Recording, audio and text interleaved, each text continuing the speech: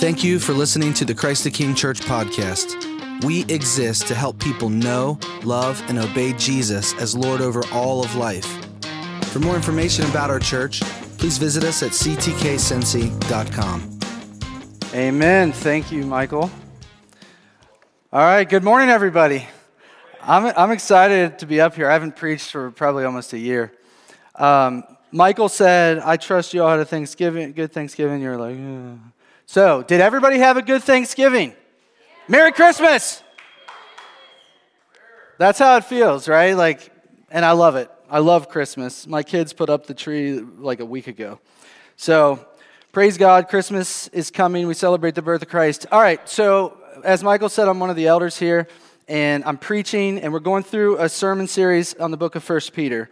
And today we're going to be in chapter 3, verse 8 through 17, if you want to turn there in your Bibles. I'm going to preach on unity of mind, and unity of mind affects how we treat each other, how we talk to each other, and how we talk to each other affects our unity. And then unity of mind also prepares us to be a witness for Christ when opportunities arise to proclaim the gospel. Now, in this passage, I see two common temptations that we're going to face as Christians whenever we're opposed. Number one, we're tempted to react emotionally and fight dirty out of anger. Number two, we're tempted to fear and flee. And so both of those are bad. What we need solid faith and hope in Christ to stand clear with courage and to proclaim Christ clearly. So the context, because Peter's going to take a turn in the passage today. To go back a little bit, chapter 2 and 3, we've seen that Peter lays out God's design for authority. First in government and in institutions, second in the workplace, and then in the home. And then when we get to verse 8, he backs up and broadens his teaching to all Christians generally. So verse 8, here we go. Finally, all of you have unity of mind, sympathy, brotherly love, a tender heart, and a humble mind. All right, this phrase unity of mind should stand out because oftentimes we hear unity. But unity of mind is a very particular thing, and I think you'll see why that is what we're after as Christians. That's what is commanded to us specifically right here. Unity of mind does not mean that everyone thinks exactly the same way and we all do the things the same way, but it does mean that we believe the same things as taught in Scripture. So unity of mind means agreement. Agreement on what? On biblical doctrine and practice. Right belief and right action. That's what it means. And then on to, 1 Corinthians 2:16 is helpful. Paul is writing, he says, "For who has understood the mind of the Lord so as to instruct him? But we have the mind of Christ." In other words, we don't instruct Christ, but he does instruct us, and he gives us his mind. I think of Romans 12, where it says, "Do not be conformed to the patterns of the world, but be transformed by the renewal of the mind." That's what unifies us, is sound doctrine and Christian practice that aligns with Scripture. All right, the next word, and we're going to go through each one of these traits, sympathy. We should have sympathy. Well, Webster defines it, and I think Webster's a kid from a TV show in the 80s and 90s, but he wrote a dictionary, so we can follow that too. It's an affinity, an association, or a relationship between persons or things wherein whatever affects one similarly affects the other. So in 1 Corinthians 12, we see this when he talks about the body of Christ, and he says, "When one suffers, we all suffer. And when one rejoices, we all rejoice." So we should be connected together in such a way that we feel with each other, that we love each other, and we know each other close enough to where we feel that for the next person. Brotherly love similarly means genuine affection for brothers and sisters in Christ, and a tender heart. It's a soft heart, not aggressive, not angry, not reactive, not resistant, not suspicious, but compassionate. And then lastly, humble mind. He says we need to have a humble mind. That means we're teachable, specifically in areas of doctrine and practice from the Scriptures.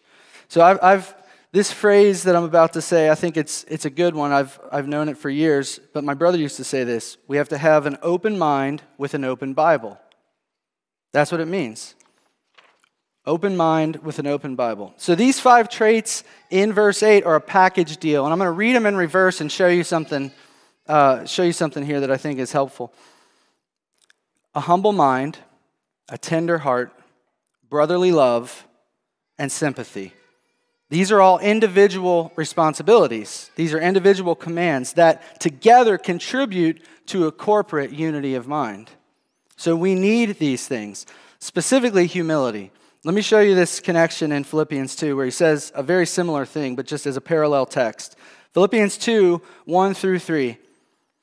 He says, so if there is any encouragement in Christ, any comfort from love, any participation in the Spirit, any affection and sympathy, complete my joy by being of the same mind, having the same love, being in full accord and of one mind. Do nothing from selfish ambition or conceit, but in humility count others more significant than yourselves. So you count another person more significant. It doesn't mean that you count all of their beliefs more significant than yours, because unity of mind is around doctrine. It's around the truth of Scripture. So I want to lay out 2 major views of unity in our world, and I think this will be helpful. This was pointed out to me years ago, and it was really a good analogy. So the first view I would call false unity, maybe superficial unity because it can feel like unity, and this is the world's view of unity. Imagine that you've probably seen it on a T-shirt or a logo where everybody's holding hands around the globe and smiling, singing Kumbaya. Except for I think that might be a Christian song. I don't know for sure. So they're unified with each other on the subjective basis of love and acceptance. So inclusion, tolerance, and ultimately what I would call radical egalitarianism. So what that means is not only are all people equal in value, which is what the Bible states, we're made in God's image and all people are equally valuable, but all beliefs, all opinions, all viewpoints are equally plausible and respectable. Everybody has their opinion. Unless, of course, your view is held as objective truth, and then they're not that tolerant. They'll tolerate everybody who agrees with them that, tolerance is the final goal. So this is really spiritual pluralism. This is the coexist bumper sticker of life, that every view is equal. And Christians, look, we can fall into this way of thinking. And when someone starts to fall away from Christ or fall away from sound doctrine, we'll grab their hand. It's like they've fallen out of the circle, so we grab their hand, and now they're back in the circle. And we'll tell them, I love you no matter what. I accept you as you are. I know you're going through a hard time and you're struggling, and I value your story. But they might be holding your hand, but that doesn't mean anything because there's nothing objectively true as a foundation. Now, the way to achieve this false kind of unity is to practice false humility. I think you'll recognize this. I saw this quote online from a nun from the 16th century, and there was this Christian therapist, psychologist guy, Chuck DeGroat, who quoted it. And this guy, like when I see the stuff that he writes, it kind of seems like he takes the Bible and blends it up and then spits it back out in therapeutic language. So it's like, what even is he saying? But this is the quote. She said, even if I believe that I understand what I'm talking about and that I'm telling the truth, I always preface it with, I think, or it seems to me. I know that I may be mistaken, and so I'm quite prepared to listen to those who have studied these matters deeply. This is false humility. That's what it is. Speaking 50% on something you know 100% sounds humble, but it is actually deceitful and manipulative. This is a common tactic now amongst preachers. Like we have to fight when we're preaching the word to stay true to what is in the Scripture, because we want to kind of make it seem like we don't really fully believe it, because then that opens us up and we can be unified and hold hands around the world. Stop it. We got to stop that. As a Christian, so don't say this. Here's one example, and you can apply it to all sorts of things. As a Christian, I believe the Bible is true. Well, that's a true statement, right? But just say the Bible is true. I don't say, as a person who has gone to public school, I believe that 1 + 1 = 2. In this day and age, the word believe just means this is my opinion. So in the scripture, you'll see a couple examples where it says, we believe. But most of the time, the scripture just says it. Jesus died for our sins. He rose from the dead. Anyone who confesses that Jesus died and rose again will be saved. These are fact statements because the Bible is factual. So we should talk. We should practice talking like the scripture.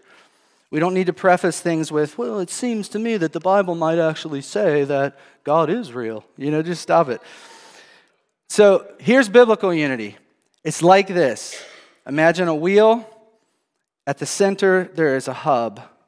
That is Christ. And we are like spokes on that wheel. So we're grounded in Christ. We're unified with each other on the basis of Jesus Christ and His Word at the center. That's the objective, true basis for our unity. And so God's Word then holds us accountable with the help of one another. And when someone starts to fall away, we grab their hand, but we bring their hand back to Christ, who is at the center. And we do that through rebuke, correction, teaching, prayer, and warning. This is why we debate doctrine, and we do it on the grounds of Scripture, because it is true and it is objective. It's the center point for our unity.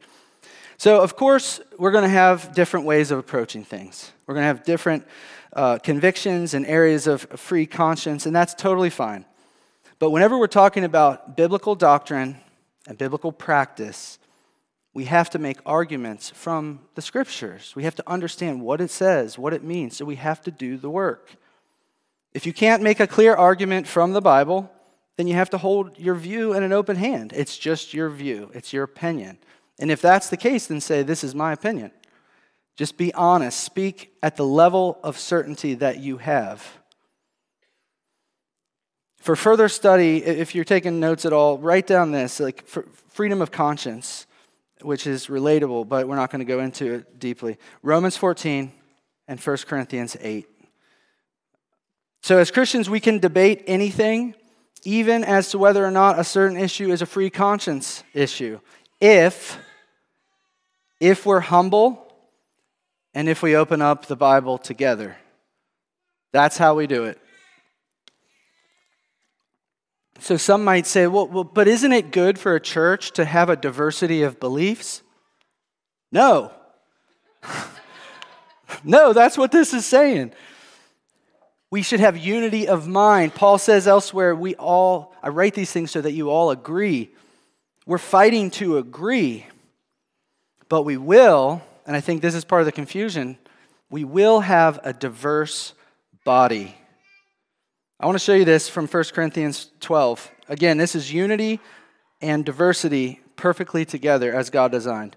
So 1 Corinthians 12 talks about the body of Christ, and in verse 4 he says, now there are varieties of gifts, but the same Spirit. And there are varieties of service, but the same Lord.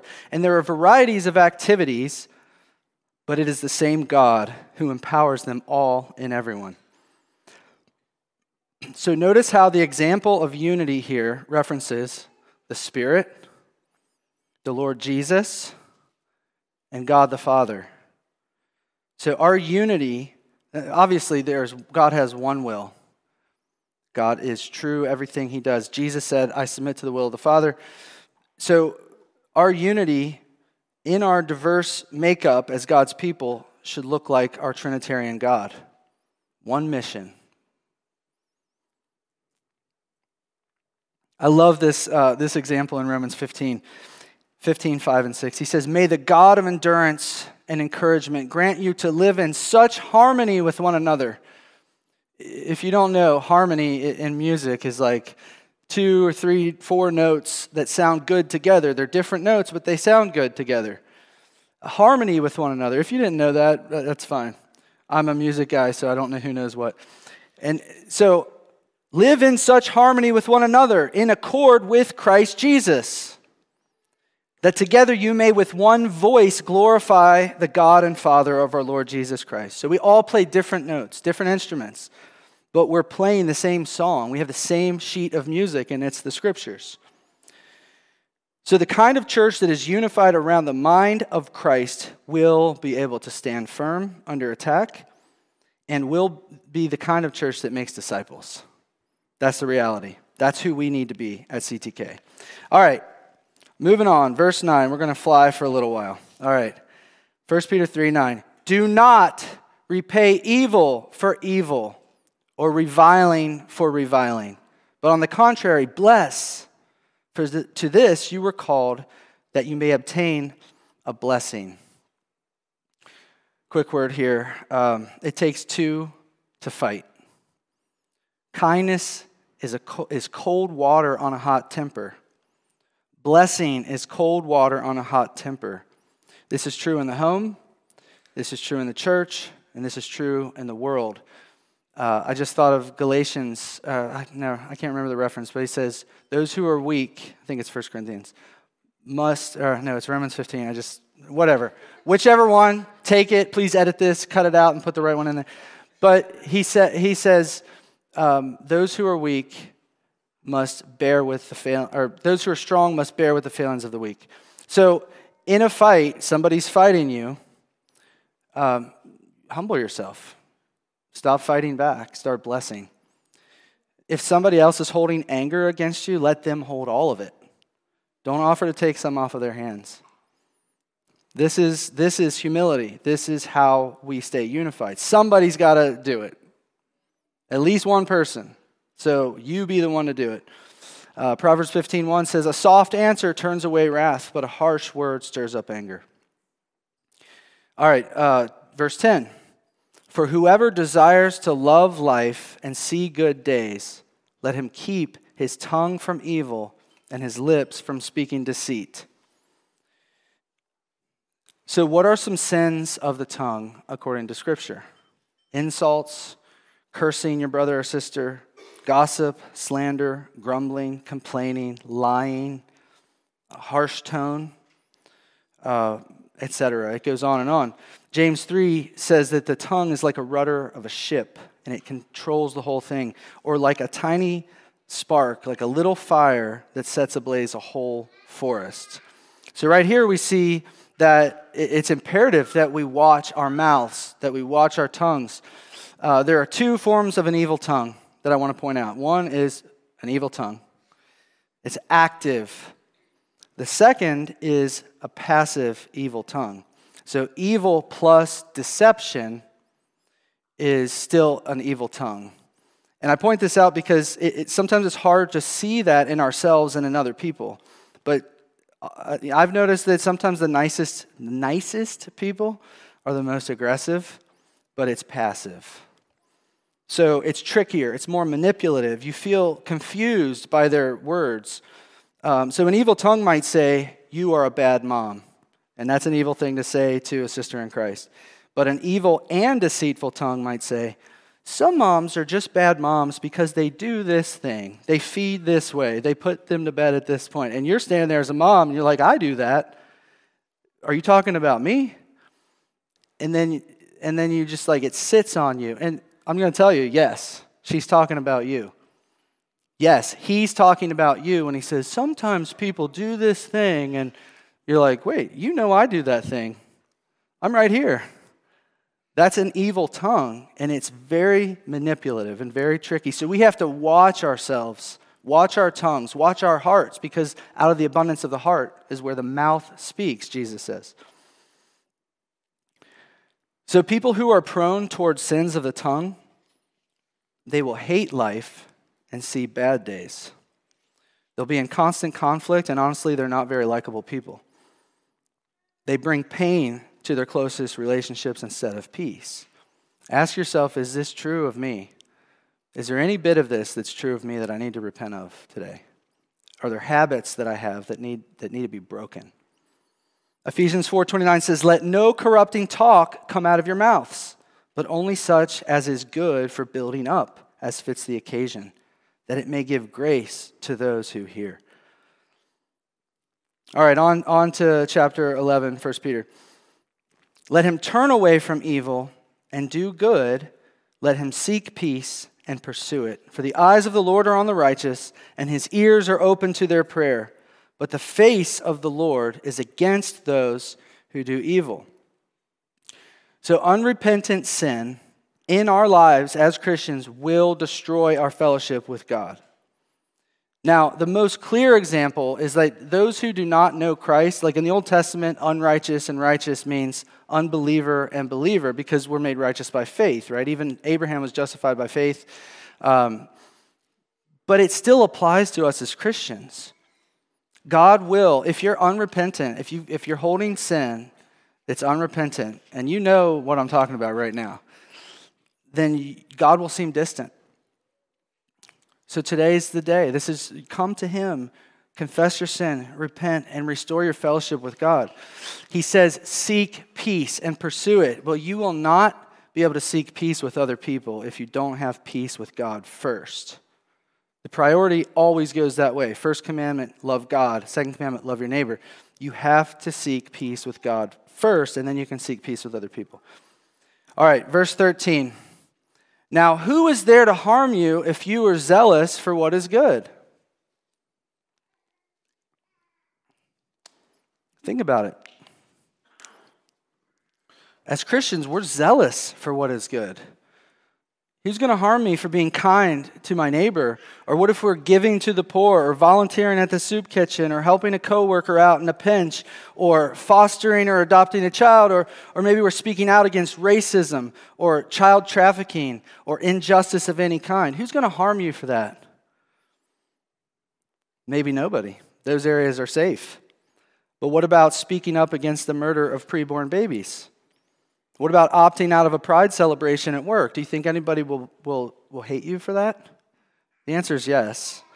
What about warning people that they are going to hell without Christ? You think maybe anybody would harm you? Maybe. What about holding to biblical teaching on sexuality? What about refusing to put your gender pronouns in your work email signature? And this is coming, and we shouldn't do it. We don't go along with it. We just say no. And look,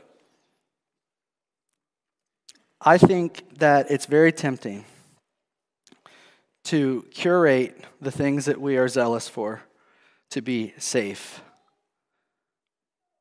and to avoid anything that might cause problems for us with our relationships. It's very tempting. We're all tempted by that. And so sometimes we call this being missional, but I'm saying no. It's fearing man rather than God. We need to hold to every doctrine of the Scripture. And a lot of times the things that the world loves, that they're going to hate you when you cut it down, those are the things they need to hear. We need to proclaim the gospel to real people in real life situations. So then he says in verse 14, but even if you should suffer for righteousness' sake, you will be blessed. Have no fear of them, nor be troubled. Jesus says in Matthew 5:10 through 12, memorize this, write this down, know where this is, because I'm hoping and praying that all of us need this next passage on a somewhat regular basis. Blessed are those who are persecuted for righteousness' sake, for theirs is the kingdom of heaven. Blessed, that means happy, by the way. Blessed are you when others revile you and persecute you and utter all kinds of evil against you falsely on my account. Rejoice and be glad, for your reward is great in heaven. So they persecuted the prophets who were before you. Brothers and sisters, we cannot lose. Blessed if they do, blessed if they don't harm us. That's a saying I want to, I want us to learn that saying. Blessed if they do, blessed if they don't harm us. Anyways. But it's true. We're blessed by God. And there's a special blessing when people hate us because we stand with the truth of the Word of God. So don't let the threats of your enemies, or the enemies of Christ, silence your zeal for what is good. Don't let them control what you're allowed to say, what you're allowed to be excited about. Don't let them squash your celebration back when Roe v. Wade was overturned. Well, I should be quiet. Maybe I shouldn't say anything. No. Let your zeal for Christ come through and for His word and what is good and right and true. if you're zealous for what is good. All right, Peter knows a thing or two about fearing man. A couple examples, and being silenced in those moments. Peter denied Jesus 3 times because he was afraid. A little girl said, "Weren't you with Jesus?" No, I don't know him. And then the rooster crowed, and he wept bitterly. That may have been one of the most painful points of Peter's life, is recognizing that he just denied his Savior. May we not do that. But when we do, if we do, Jesus forgave Peter, he'll forgive us. Jesus forgave him and said, "Feed my sheep," 3 times. So Peter learned his lesson, right? Not totally.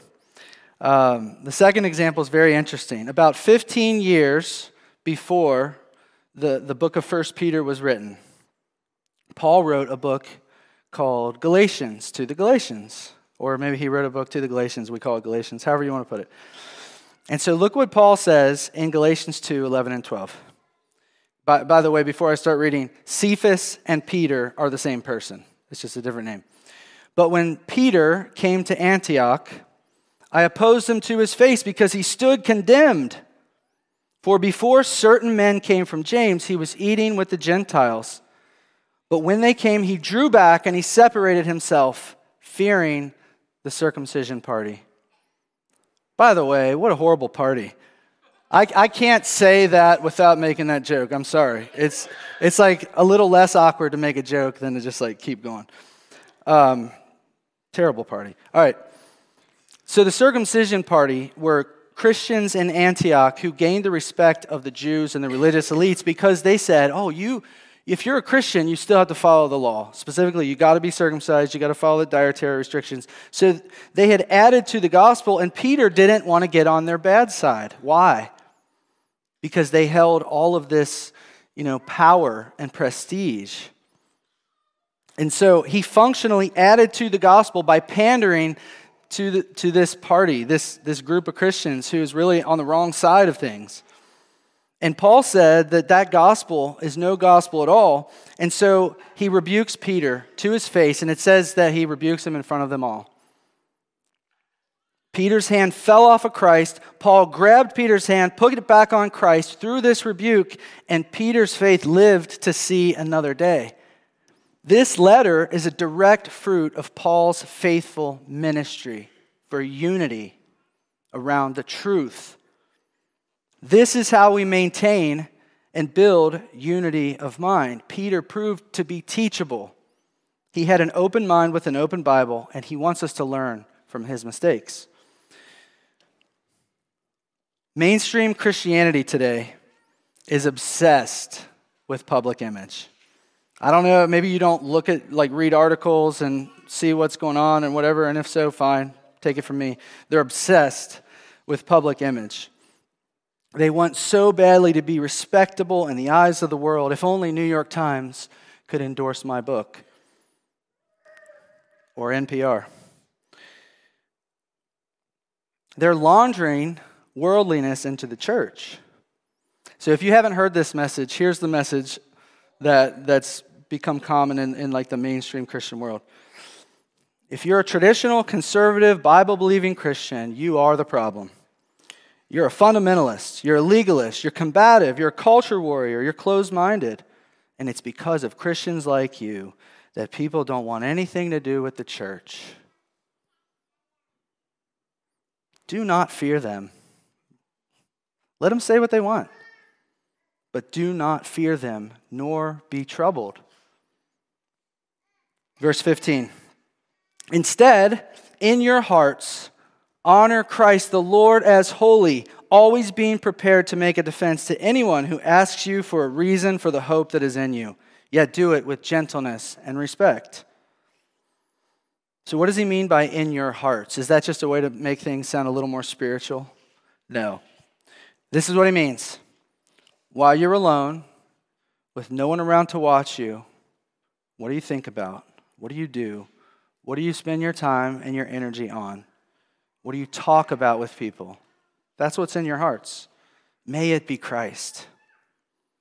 This is the most important factor for us being able to be a witness of the power of Christ and the gospel of Christ to those who are lost around us. Down to earth. If you're looking at porn, you will be a bad evangelist. Your conscience is defiled. You feel like a hypocrite. How can you proclaim the power of Christ when you're not experiencing it yourself? How can you proclaim freedom when you're in bondage? If you're bitter, you've been gossiping, you're ungrateful, faithless, joyless. If you're self-condemning, you're not living in grace. You're bored of the gospel. Maybe you're getting drunk. Maybe you're wasting your time on video games or YouTube or social media, or you're lazy. Repent and turn to Christ. His grace is sufficient for us. His forgiveness is more than enough. And 1 John 1:9 says, if we confess our sins, He is faithful and just to forgive us of our sins and to cleanse us from all unrighteousness. So come back to Him. When you devote your time, your energy, and your affections to Jesus daily, because of love for God, you will be available, you will be ready to make a defense for any objection to Christianity. Jesus says this in Mark 13:11. And when they bring you to trial and deliver you over, do not be anxious beforehand what you are to say, but say whatever is given you in that hour, for it is not you who speak, but the Holy Spirit. Our main problem is not that we don't know what to say, it's that we don't have the courage to say what we know is true. But when you're devoted to Christ and when you fear God, you will not fear man. So I'm not trying to negate the need for apologetics. We should study the Bible, study defense and all that kind of stuff. But what I am saying is that a genuine love for Christ on your daily life is way more important than knowing all the answers to all the tough questions. Because people are not ultimately rejecting the gospel because of reason. They're rejecting Christ because they're suppressing the truth. They do not want to turn to Christ because they're enslaved to their sinful desires. Now, they might not know this, but it is a fact. And we know it because Jesus said it in John 3:19 through 21. And we see it in Romans 1 as well. Jesus says this, and this is the judgment. The light has come into the world, and people loved the darkness rather than the light because their works were evil. For whoever does wicked things hates the light and does not come to the light, lest his works should be exposed. But whoever does what is true comes to the light, so that it may be clearly seen that his works have been carried out in God. So, preaching the gospel is like flipping the light switch on, and some people are asleep. And what happens when you turn the lights on when people are asleep? They're cranky, This is why people avoid Christ and avoid the gospel. So when you have somebody asking questions, you can assume the Holy Spirit is working in this person to ask the question. Even if they're asking you a question with the wrong motives, they're asking you a question to make you squirm because they want you to look like an idiot. I don't care. I'm going to answer their question honestly because this is the Lord opening this opportunity. We should be ready to give a defense for the hope we have in Christ. Back to Peter. All right, having done all of this and having a good conscience, he says, have a good conscience so that when you are slandered, those who revile your good behavior in Christ may be put to shame. For it is better to suffer for doing good, if that should be God's will, than for doing evil. You will be slandered for being a Christian. You already are. You might not see it. But if you watch any TV or movies or anything like that, Christians are doofuses. They're the dumb characters. Angela from The Office, I just thought of. She's supposed to be a Christian. Cat lady. Which, by the way, here's my confession. We just got a cat, and we love it. We love her. All right, I'm cat man now. I guess the prophecy rings true. All right, never mind. Angela, cat lady, never mind. But Christians are idiots. Look, this is what you'll hear if you pay attention. We're fools. And we know that. We're fools for Christ. It's okay. Honoring Christ gives us a good conscience. So we should talk and act in such a way that when we go to sleep at night, we can say, I feared God today, not people.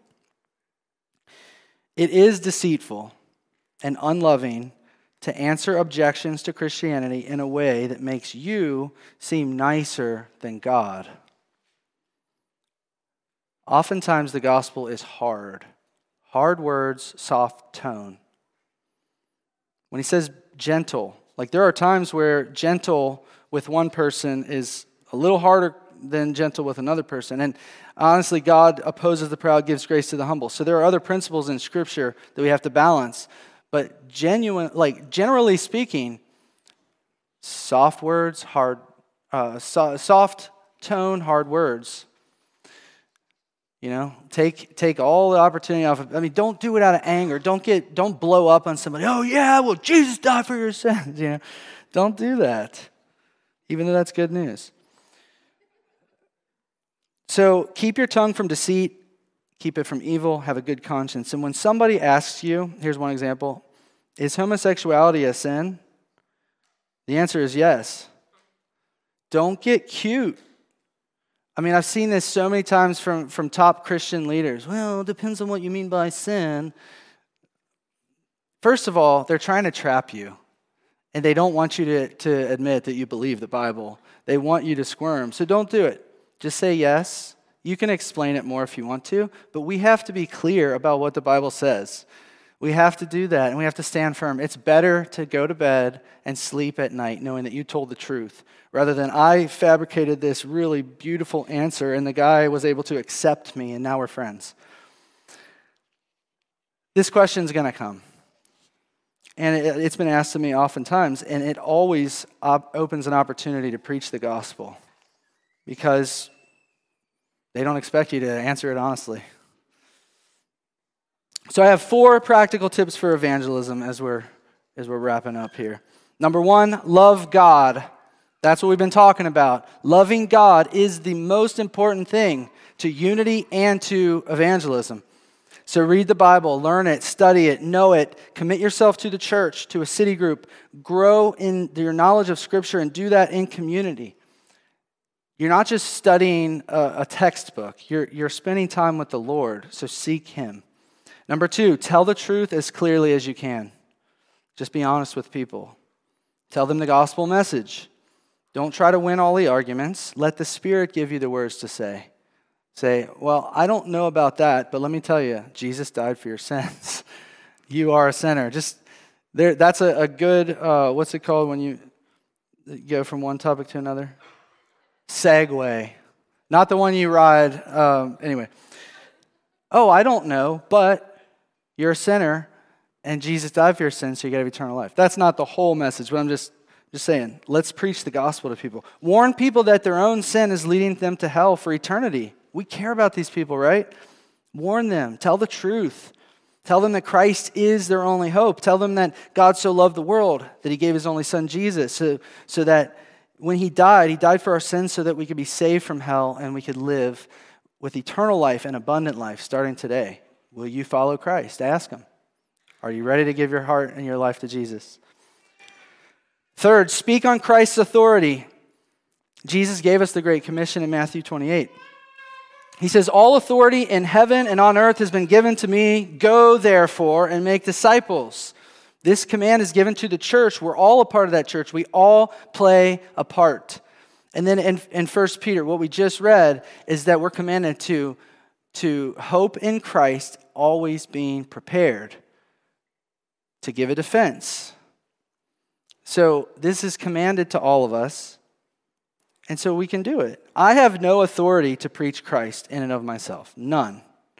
I'm not an expert. I don't know everything. Who am I? Most people I talk to, they don't know me that well. Why would you trust me? But Jesus has all authority. Me, I'm a fool. Apart from Christ, I'm nothing. I don't have some special anointing. I don't have a perfect track record. I don't know everything. If you know me, you know that I lose my Bible like every week at church, and I'm driving all around the city trying to find where I left it. Yesterday I lost keys. I was working on a house, and I scrounged around in the trash and on the ground for 2 hours and never found them. I can barely remember my kids' birthdays or what grade they're in. My mind is all over the place. I need the mind of Christ, really. But look, I'm a child of God. That's who I am. Who cares about any of that? Look at your fingerprints. I got this from Keith Green. The God who put your fingerprints on your hand is in you. You can talk to him anytime. That's crazy. He designed every detail of everything, and you can talk to him. Therefore, go. You don't have to make a case for your own authority and why you should be trusted. We just plainly state the truth of God's word. We let him do the heavy lifting because only God can change a person's hearts. And church, all of us can do this. All of you can do this. Fourth, see the open door and walk through. We have to be aware. And when we're following Christ, we're going to be aware of the open conversations. All right, 2 temptations in this passage. Backing up verses 9 through 12, it says, do not repay evil for evil. Keep your tongue from deceit. So this is what I'm calling this fight and flight. When you're afraid, do you fight? Do you flee? And the right answer is to stand firm and calm and trust the Lord and give a defense. So some of you react to opposition and anger, with a lack of self-control and with harshness. And you get personally offended whenever somebody hates God and is zealous for what is evil. And you think of ways to retaliate. But listen, it's not about you. It's about Jesus, and he can handle himself. Saul was on the road to Damascus. He got knocked off the horse by Jesus, and Jesus said, Saul, Saul, why are you persecuting Barnabas? Just kidding. He doesn't say people. He says, why are you persecuting me? So when we are slandered, Christ is the aim. They're mad at their dad, not at me. Not their dad yet. But Jesus can handle himself. So reactive arguing is a sign of pride. And if this is your tendency, acknowledge it and repent of it today and ask the Lord to change you. He will. He'll forgive you and he'll change you. Number 2 is avoidance. It's flight. So in verses 13 and 14, do not fear nor be troubled. Now some of you are more tempted, and I think this is more common in our church and throughout Christianity today, but some of us are more tempted to avoid all topics that pertain to faith, especially the dangerous ones. Issues on abortion, homosexuality, transgenderism, feminism, Marxism, conscience, eternal torment in hell for the unbeliever. Those are things we won't talk about.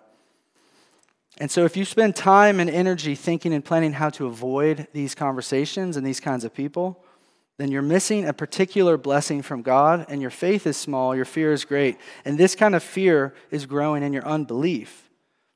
So if this is your tendency, believe. Trust that the Lord is better. He will take care of you. He will bless you.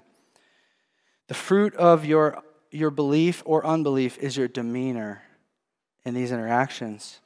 So a calm, confident, fearless faith is what we're after. And Jesus, the apostles and the prophets, all of our heroes of the faith displayed this kind of resolve in the face of danger. One example from Acts 5, 40 through 42. And when they had called the apostles, they beat them and charged them not to speak in the name of Jesus, and they let them go. Then they left the presence of the council, rejoicing that they were counted worthy to suffer dishonor for the name. And every day in the temple and from house to house, they did not cease teaching and preaching that the Christ is Jesus. Do you understand that this is the message that got Jesus killed? And just a couple months later, they're being beaten and they're rejoicing and they're preaching boldly this message. Oh Lord, let us be like these apostles who loves Christ more than anything else, to a degree that our hearts are changed and we stand stable and we're not afraid of anything, but we fear God, our Creator. Sometimes I wonder, do we even want to be blessed? It's not found in safetyanity. It's found in Christianity. I coined that. Hashtag, just kidding. But Christianity is not a safe religion. I mean, what does it mean to be a Christian? It means to be a little Christ. Well, what happened to Christ? Oh, he was murdered. It's not safe. And if you try to play it safe, you're missing on God's blessings for your life. You will be less happy as you try to control the outcomes. I'm done hearing that we're really not persecuted here in America. Because emotional blackmail, manipulation, slander, and attempts to silence God's word, those are persecution. And some Christians are beheaded for their faith in Christ. And we're thankful that they would be willing to suffer in that way, even today. But some are being silenced, scorned, ridiculed, and gaslighted. And I, for one, am saying, bring on the blessings. Bring on the blessings. Now, if you're being evil, then that's not a blessing. That's discipline. You reap what you sow. But if you're being true to the gospel and you love a person and you are speaking the truth in love to a person, bring it on. So I'm thankful that we do have unity of mind at CTK. We have nothing to fear. And so let's hold each other to Scripture. Let's outdo each other in showing honor by speaking the truth in love to each other and by guarding our tongues, keeping our tongues from evil. And when we honor Christ, we will love our neighbors, and we will, even when they hate the Jesus inside of us. And so a 3-fold cord is not easily broken. How much more a 200-fold cord? That's us. Let's pray. Father, we thank you for the good news of the gospel, Lord. We were all, whether we remember it or not, at one time we were your enemies. We didn't want anything to do with you. And even today, we can still feel it in our flesh. Our flesh is bored of the gospel. Our flesh is tired of reading the Bible. Our flesh wants the easy thing. Our flesh needs to be put to death, Lord. Holy Spirit, work in us today. Give us repentance, God. Each one of us has areas to repent in, and some of us don't know exactly what that is. So, Lord, show us today by your Spirit. Let us be like these apostles who were so filled with the Spirit and filled with the power of the gospel that they could not stop from proclaiming you to people. And there was nothing that they were afraid to say if it was true and if it was good for the hearers. And so, Lord, I pray that you would unify us around doctrine, that we would not just agree to disagree on everything as a false solution, as false peace, but that we would know that we need to open up the Scriptures together and do the work. And if the Scriptures aren't clear on something, that we would hold those things with an open hand and we would love each other and we wouldn't be so judgmental about little things. God, that we would all be able to walk with a clear conscience and our conscience would be informed by your word. So, Lord, do this work in us. We trust you, we love you, and it's to your glory and for your honor that we pray all these things. In the name of Jesus, amen.